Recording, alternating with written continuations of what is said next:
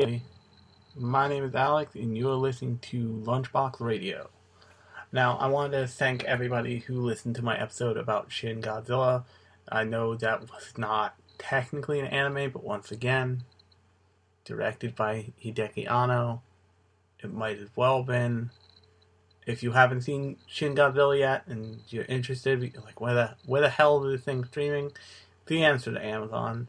Every time you don't know if something's streaming, the answer is go rent it on Amazon.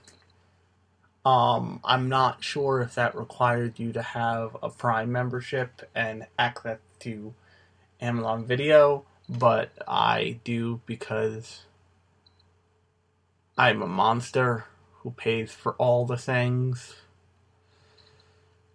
But yeah, so ignoring that deeply bizarre sigh, and deeply saddened sigh, yeah, I pay for all the things, so I have access to kind of anything, anywhere when it's streaming.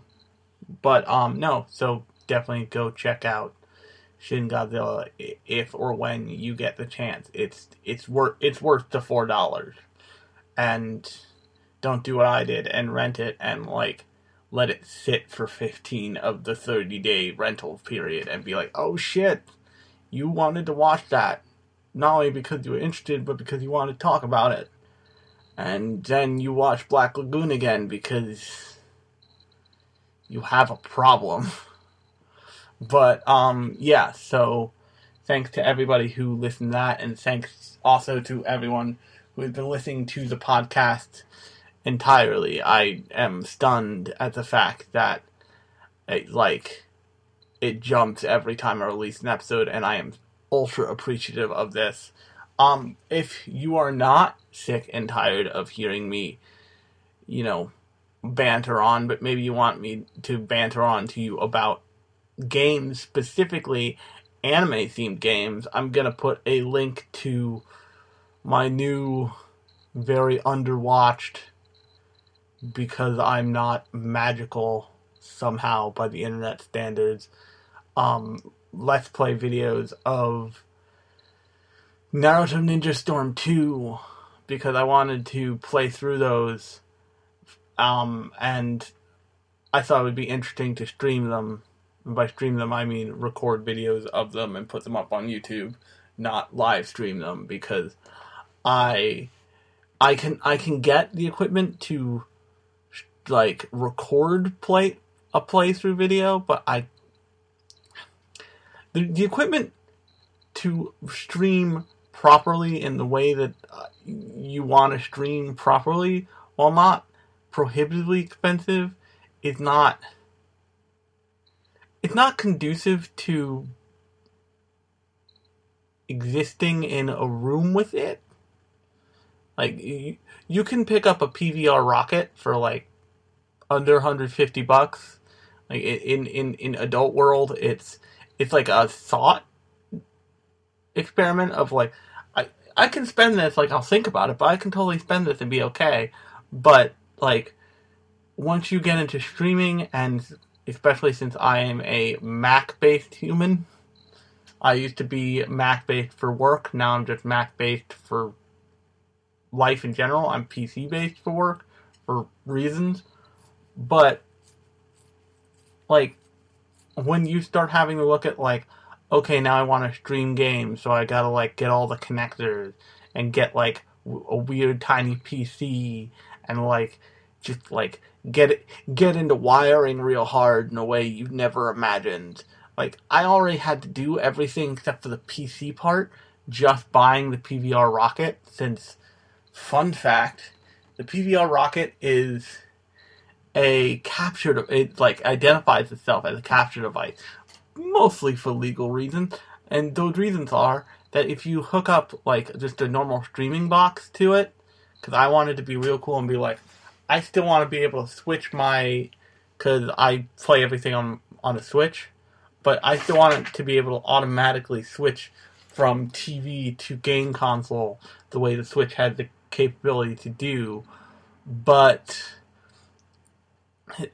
So I like unplugged everything and plugged everything in through the PVR Rocket using like a fancy switcher and shit. And then all of my streaming apps stopped working because they all have built-in protections, which is fine. I opened them up to test them because I'm like, I bet these don't work. I bet they protect against this shit.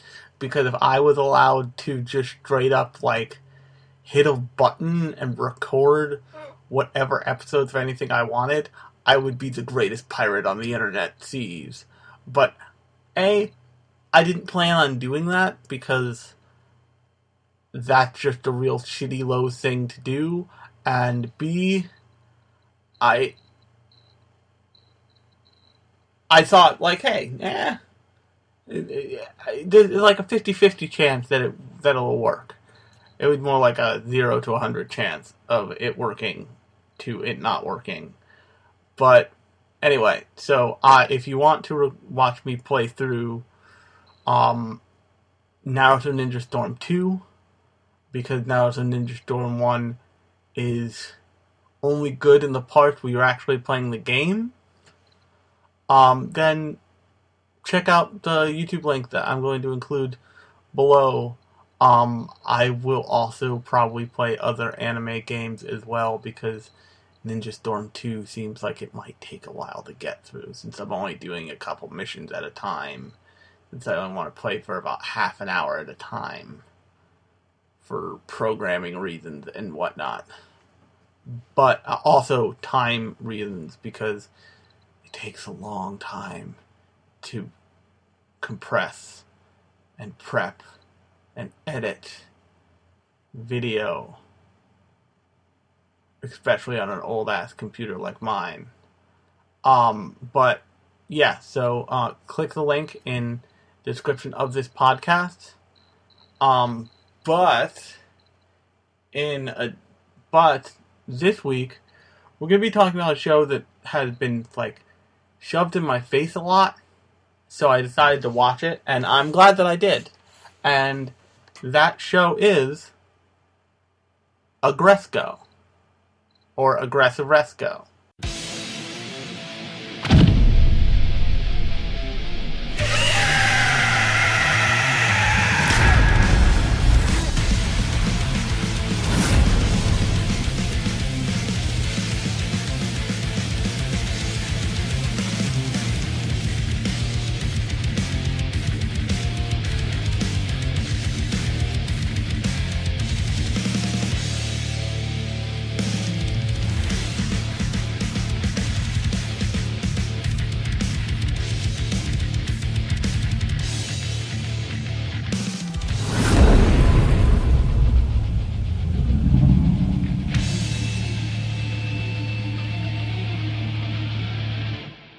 Now, a little bit of history about Sanrio before we get into the show proper, just so you have an idea of where the show's kind of coming from, weirdly.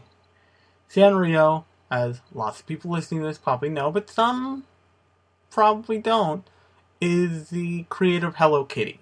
And ever since their creation of Hello Kitty, in the dawn of time, their business model has been put Hello Kitty shit on shit and sell it to little kids. If it's a boy, put Hello Kitty on it.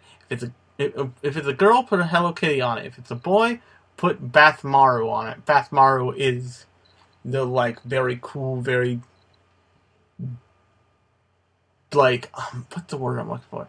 The very cool, very like dissuaded penguin, who's like the emo penguin of the Hello Kitty universe.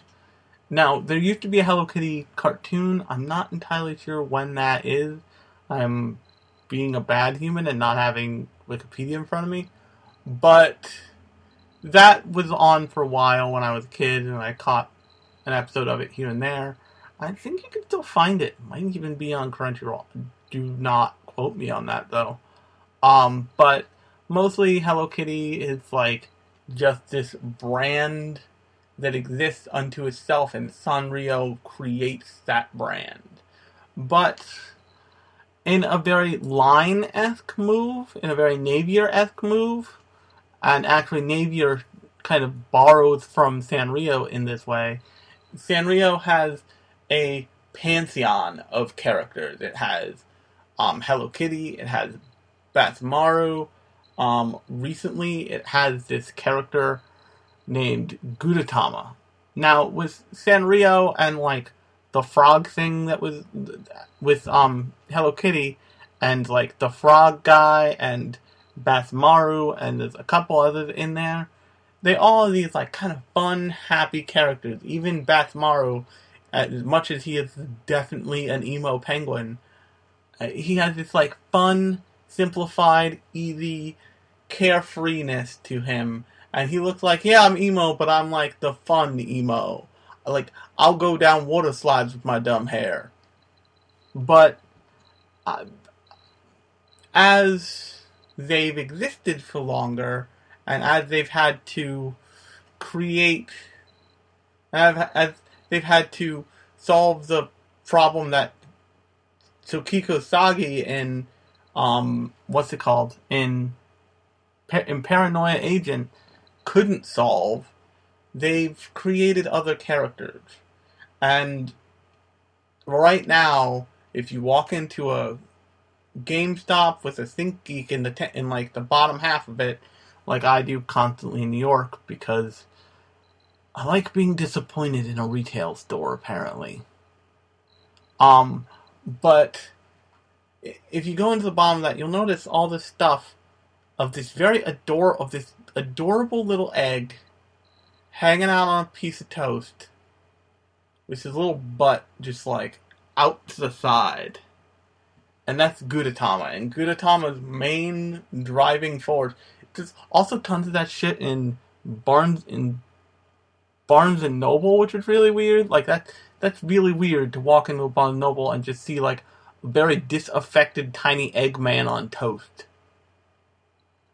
It makes me, as a nearly 30-year-old otaku, think like, oh,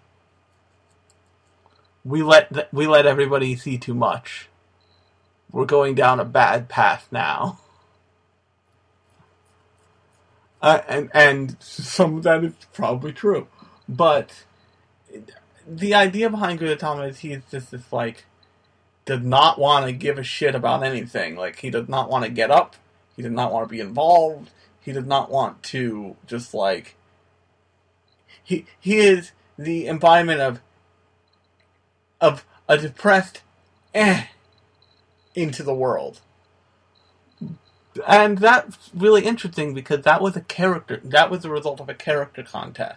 Meaning somebody at Sanrio purposely designed this character and that feeling, and it won out. It won out over, I forget what the other thing that it won out over was, but it shows just honesty that most colorful mascots from Japan don't really have.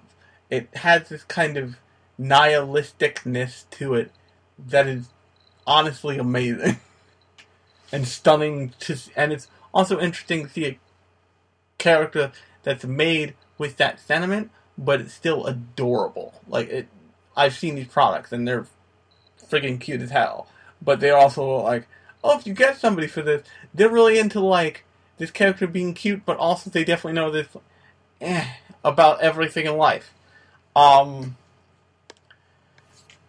And that's kind of the road to Aggressico. Once again, also known as Aggressive Resco.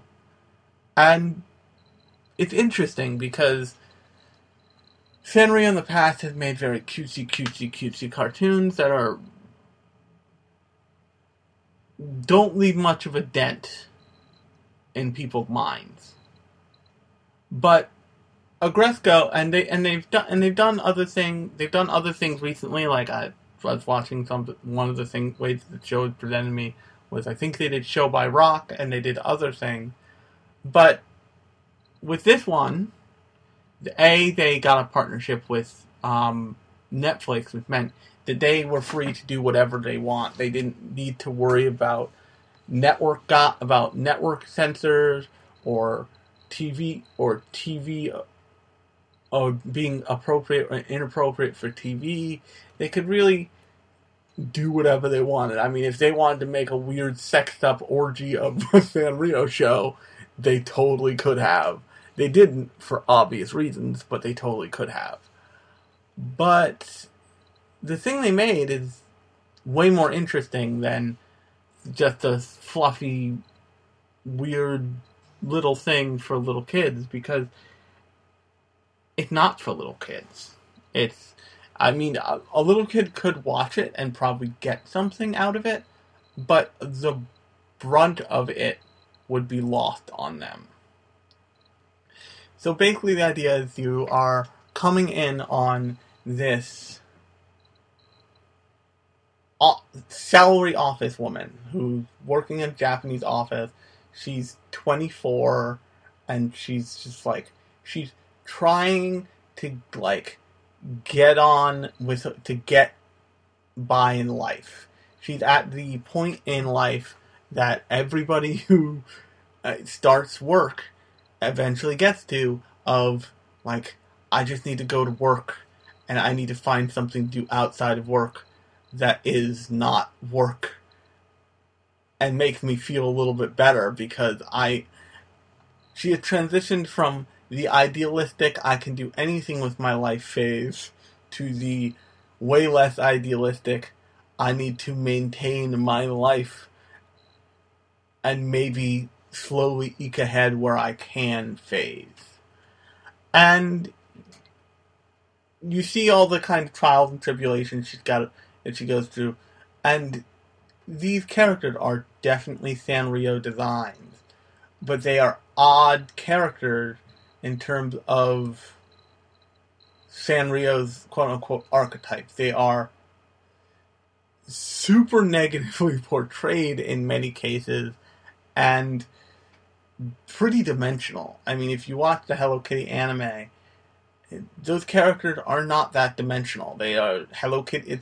It's a lot akin to something like Hamtaro, the Hello Kitty anime, if that makes any sense. It's of the same universe. Well, not universe, but it's of the same kind of genre of anime, I guess you could say. But in Agretsuko, what's really interesting is that all the characters have dimension. There's nobody who's just a flat character. Even with the exception of the Weasel dude, who we'll get to later, I'm sure. But all of the characters, negative characters, positive characters, weird little joke characters, have some extra dimension to them that makes them seem more than what you initially see. So the perfect example of this is actually Resco, the main character's boss. I think his name is Kon. And he's this big, chauvinistic, sexist, angry pig. And for all but one episode, for all but one part of one episode of the show, he is this thorn in Resco and anybody who really gets in his ways thigh, and he's just like obnoxious about it. He like tells Resco, "Clean my desk, woman," or "Go get tea, woman," and they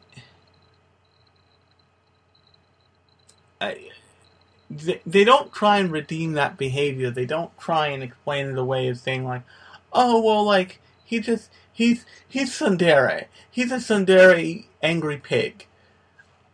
They kind of take you aside and they say, "No, this guy came from a time in the business world, probably around the 80s." The way they punctuate him with this love for bad gangster rap that feels very 80s in origin. He's this guy who came up when your superiors would just abuse you and you had to take it. So that's the way he learned to be a boss, is like just be ultra abusive to people. And you don't notice it much because you're focused on Retsuko, but he is kind of equally abusing everybody, with the exception of the deer girl, whose name I don't remember. But the deer girl has her own thing and way she gets around all that. But, so this show just kind of shows Retsuko dealing with all of these, like, things, and the way she lets off stress, and this is one of the funniest parts about the show, and I'll make sure I find the opening to put in for the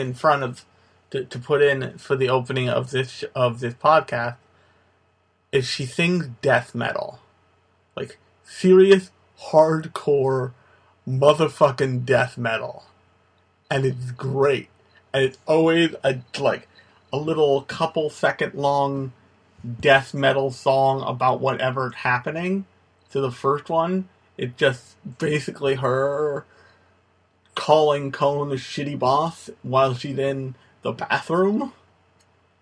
Or actually, I think while she's in the bathroom, and then while she's in the karaoke, this karaoke bar she frequents, whose server is an alpaca, and whose like owner and operator is a baboon, is a metal loving baboon.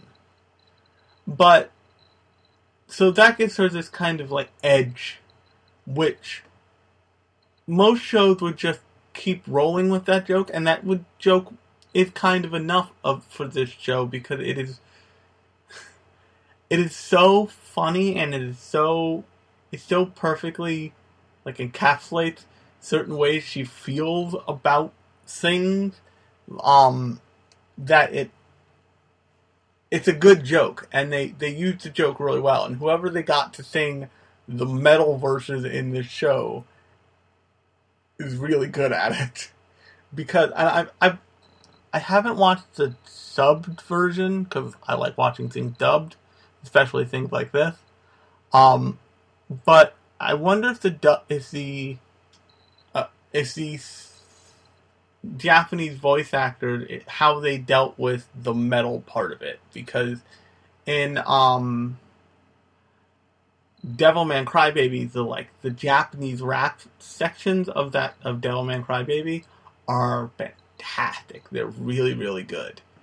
But here, because there was no reason to keep the Japanese in, they made the decision to switch out the Japanese with American, or, and this is possible too, the American metal song that they sing is always there, because it is a very different voice than Retsuko's kind of cute, happy voice, and then all of a sudden she like morphs into somebody from Gwar, which is really amazing. And my favorite clip, which I might go find and put in at some point, is when she is just death metal screaming matrimonial freedom. And I, for about half a second, thought about getting some real goth makeup and hair and starting a fucking death metal band called Matrimonial Freedom, and just me in a wedding. It's just me and every band member. It's me in a wedding dress, and all the band members in tuxedos, jamming out and just screaming into a microphone. But so yeah, all the characters are really dimensional, and they're all dealing with really real emotions and really big issues, like I forget his name, the hyena dude. Her friend, the hyena dude, is just he really likes her and he wants to go out with her, but he doesn't get there in time. And by the end of the show, he's there in time, and she says to him in the very last scene of the show, spoilers if you're not if you're listening to this podcast for the first time, I spoil the shit out of everything I talk about. Because I can't not. She says, very plainly, like, he's like, you know where I'm going with this. Like, I just say, like, I need a little help here. I want to ask you out, but I'm really embarrassed. Can we just, like, move on to the part where we say yes? And she said to him, yeah, I totally get where you're going, but if you can't say the words, I can't say the words in response. And the implication is that, like, he says, I like you, I want to go out with you, and she says yes. But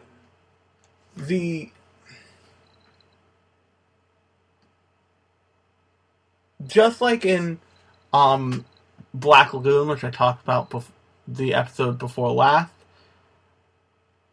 there's an honesty to this show. There's a realization that, you know, I think is probably pretty important for Japan, to exist in, like, popular Japanese culture of, you know, yes, you can be the cutest, most perfectly primed human woman on the planet, but that doesn't mean that you don't have emotions. That doesn't mean that you don't deny yourself emotions, rather, because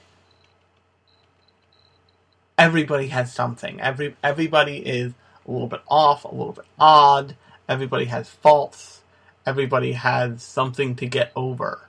And as soon as you stop worrying about appearing like you're not getting over something, you feel freer and you can be yourself. And there's a scene, I always want to say early on in this show, but, like, the show is 15-minute episodes, so like, what's the early on point there? But there's a scene where Retsuko has become friends with the two powerful women of this show. And basically by being in the same yoga class, they notice her, and then they're, like, walking home, and they see the karaoke booth, and the two want to go in the karaoke booth, and they go in the karaoke booth, and all three of them go in the karaoke booth, and the baboon notices, like, oh, you're here with other people. Okay, how's this gonna go? Like, the way they write it and the way the baboon guy performs it gives you this understanding, like, oh, okay, she usually does this by herself. Nobody in her office really knows that she sings serious fucking death metal. And you also know from the story that these two characters she's with, the secretary bird and the gorilla lady, are, like, the two, like, mover and shaker women in the office. But you also know from the story that they're very consciously putting up a front of being very cool and interesting and pretty and all this stuff. So all three of them have this front that they're putting, the secretary and the secretary bird and the gorilla lady put this one image out to the world. Retsuko puts this other image out to the world, and through a sequence that involves psychic communication from a yak yoga instructor whose only dialogue is the word in various inflections, protein. Basically, Retsuko ends up performing, like, a death metal song for them, and they're, like, infinitely amazed, and they want to learn how to do it. And she gets two more people to join her in a space that she is the most herself and the most into what she's like she's very into that idea of just, like, yeah, I like being cute, but I also super like singing death metal. Like it lets me express my frustration with just the world as it is, being a 24-year-old in it is. So what's interesting there is that it it suggests that like the whole show is about it basically says, yeah, like life sucks, but it sucks for everybody, and like even the people who it doesn't suck for, it sucks in some way, shape, or form, because no one's got it all figured out. No one's figured everything out. There's a episode later where Kong basically gets called out for being a chauvinist pig because he is a chauvinist pig, and he like reverts to attempting to be just nice as hell to everybody, and everybody's freaked out by it. They're like, "Oh, oh, what, what?" Retzko, it actually ends up being the one who is the one who ended up getting him reported, by telling her like friends who are higher ups at her office, and her friends like dealt with it. They like just dealt with it, to help her, um, because they're for her friends. But she's like, oh, this is almost worse. Like, I kind of get why Cone, and then, like, why Cone isn't this nice all the time. It's kind of creepy. And then, but then she's like, maybe it's for the best. But by the end of the episode, you learn that, like I said earlier, Cone came up in a certain kind of environment, and so that's what he emulates, and you understand it. And he, in this kind of, in this karaoke off, he expresses that in some mediocre at best, like 80s style gangster rap.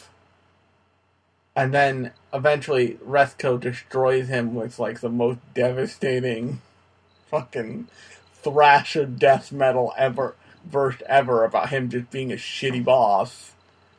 But it's really the show is about the character dealing with not only each other and learning more about each other and figuring out not necessarily their way in life or what they want to do with themselves, but how they can live with themselves while they're looking for it. And I think that's really important because all the way through high school and definitely all the way through college, you are like gradually trained into a track in your life. And then you get out to being an adult and you like start on that track. And what happens if it's not everything you expected it to be? I mean, Retzko gets out of college thinking like, oh, I'll have a wonderful life, and I'll do wonderful things, and I'll be great at my job. She goes to work in the accounting department, and does mediocre work at best, and just like sings death metal to like let go of her, to like de-stress, and her life clearly isn't going the way she wants it to. But over time, you realize that she's it, and her two friends, the secretary bird and the gorilla lady, kind of say like, "Aren't you not putting the blame on yourself enough? Aren't you running away from this?" Because eventually, her ultimate plan to get out of her like work life is she wants to date a guy with a lot of money who's good looking and all this other stuff. And that's a thought that I can verify lots of women have at one point or another. It's a thought that guys have too. Like, what if I was with, what if I made a lot of money, enough money where somehow I could stop working and I had a really beautiful girlfriend who like hung on my every word. These are all thoughts, but and at the point when she decides to do that is when you get the matrimonial freedom moment, which is really good, really really good. But then for the last 2 or 3 episodes of the series, she's dating this character Rasasuke, and Rasasuke works in sales. He is presented to you as this kind of airhead of a total loser who doesn't do anything without being like pushed towards it. And she encounters him at a mixer. She gets ultra drunk and blacks out, and he like carries her back to her apartment.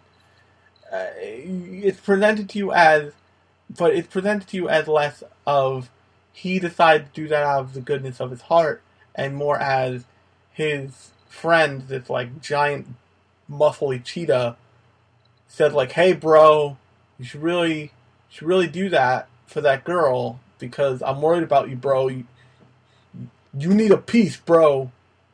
You need a piece. Most people, I say, you need a side piece, but you just need a normal piece. You need a girlfriend is what I'm saying, man. I'm worried about you." And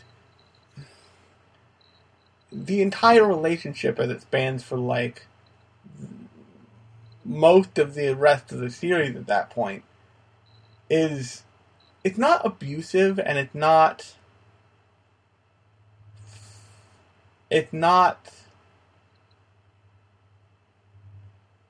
even really abnormal.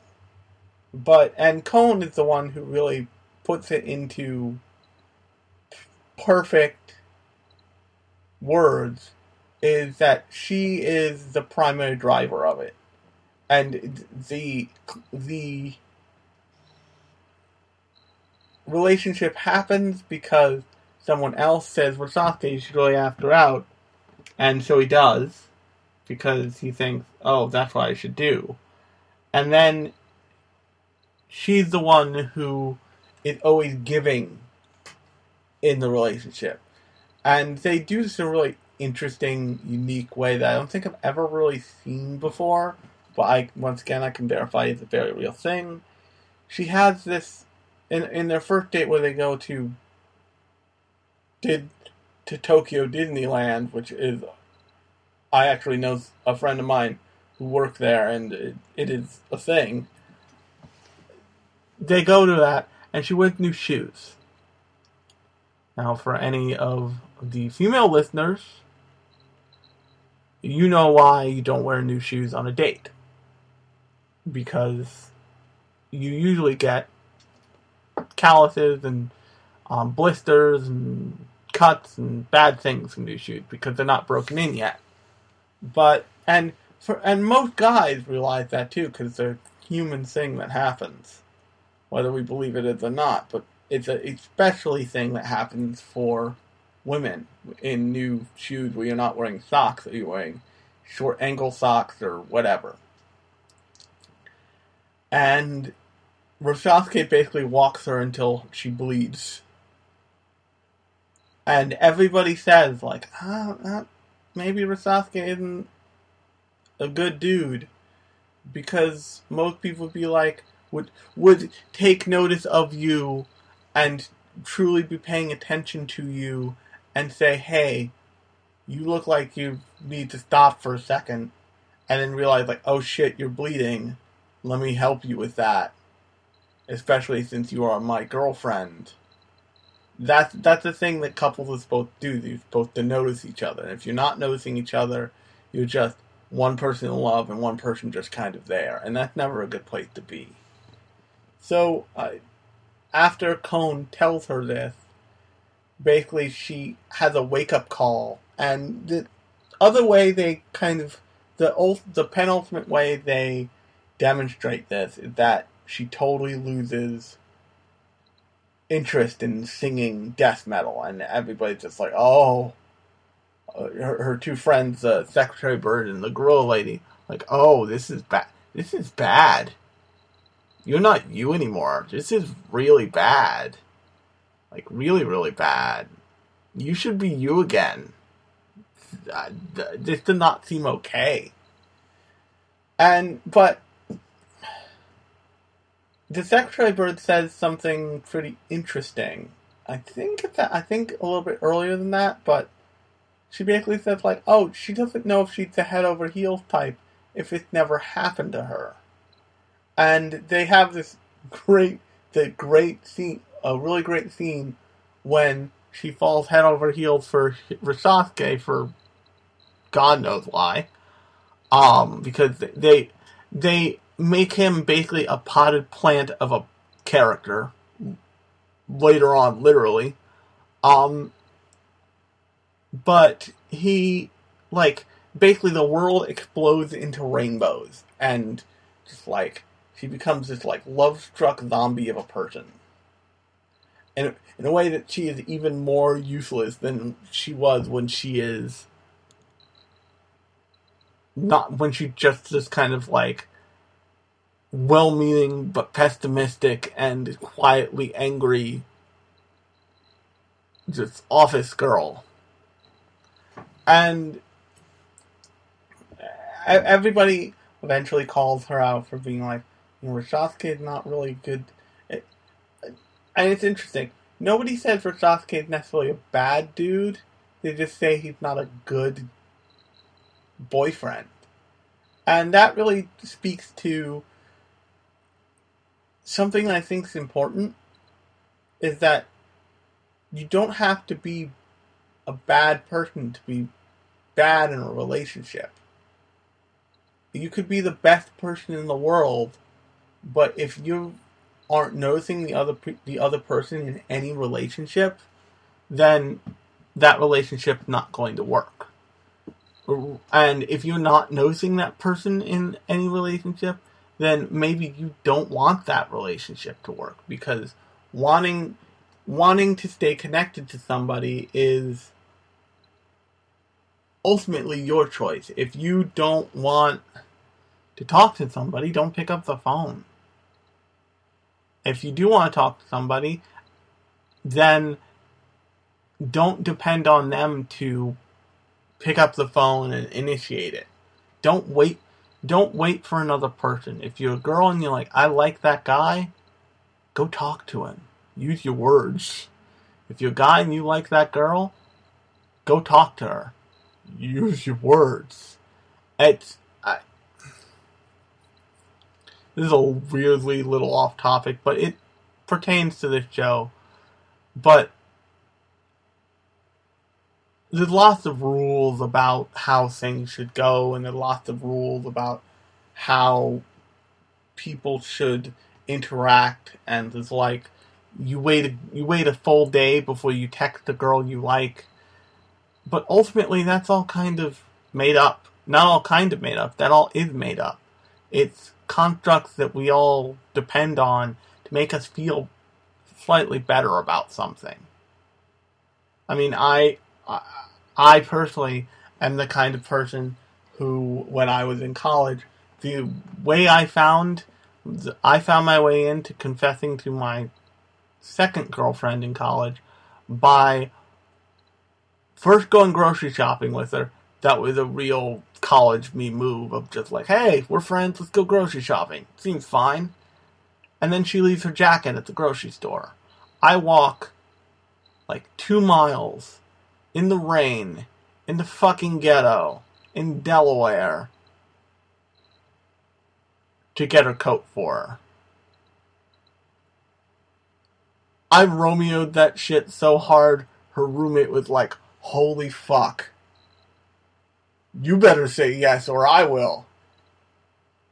And that was how I got up the courage and set up the scenario to say,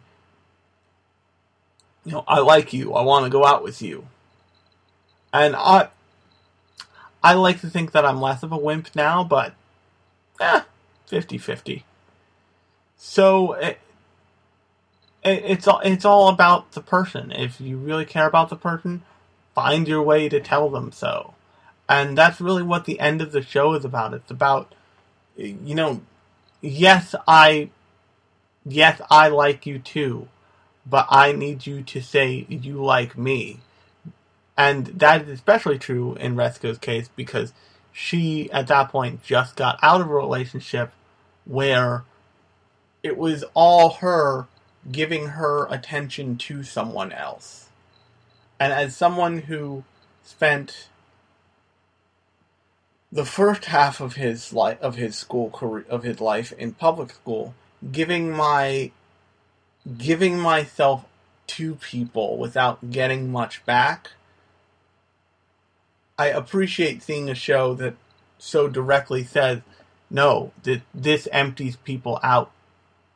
This is not. It's not that it's not even that it's self-destructive. It's that it spends people's quote-unquote capital so quickly that they become kind of. There's nothing left. If you're giving everything to another person, there's nothing left for you. So ultimately, any relationship needs to be give and take.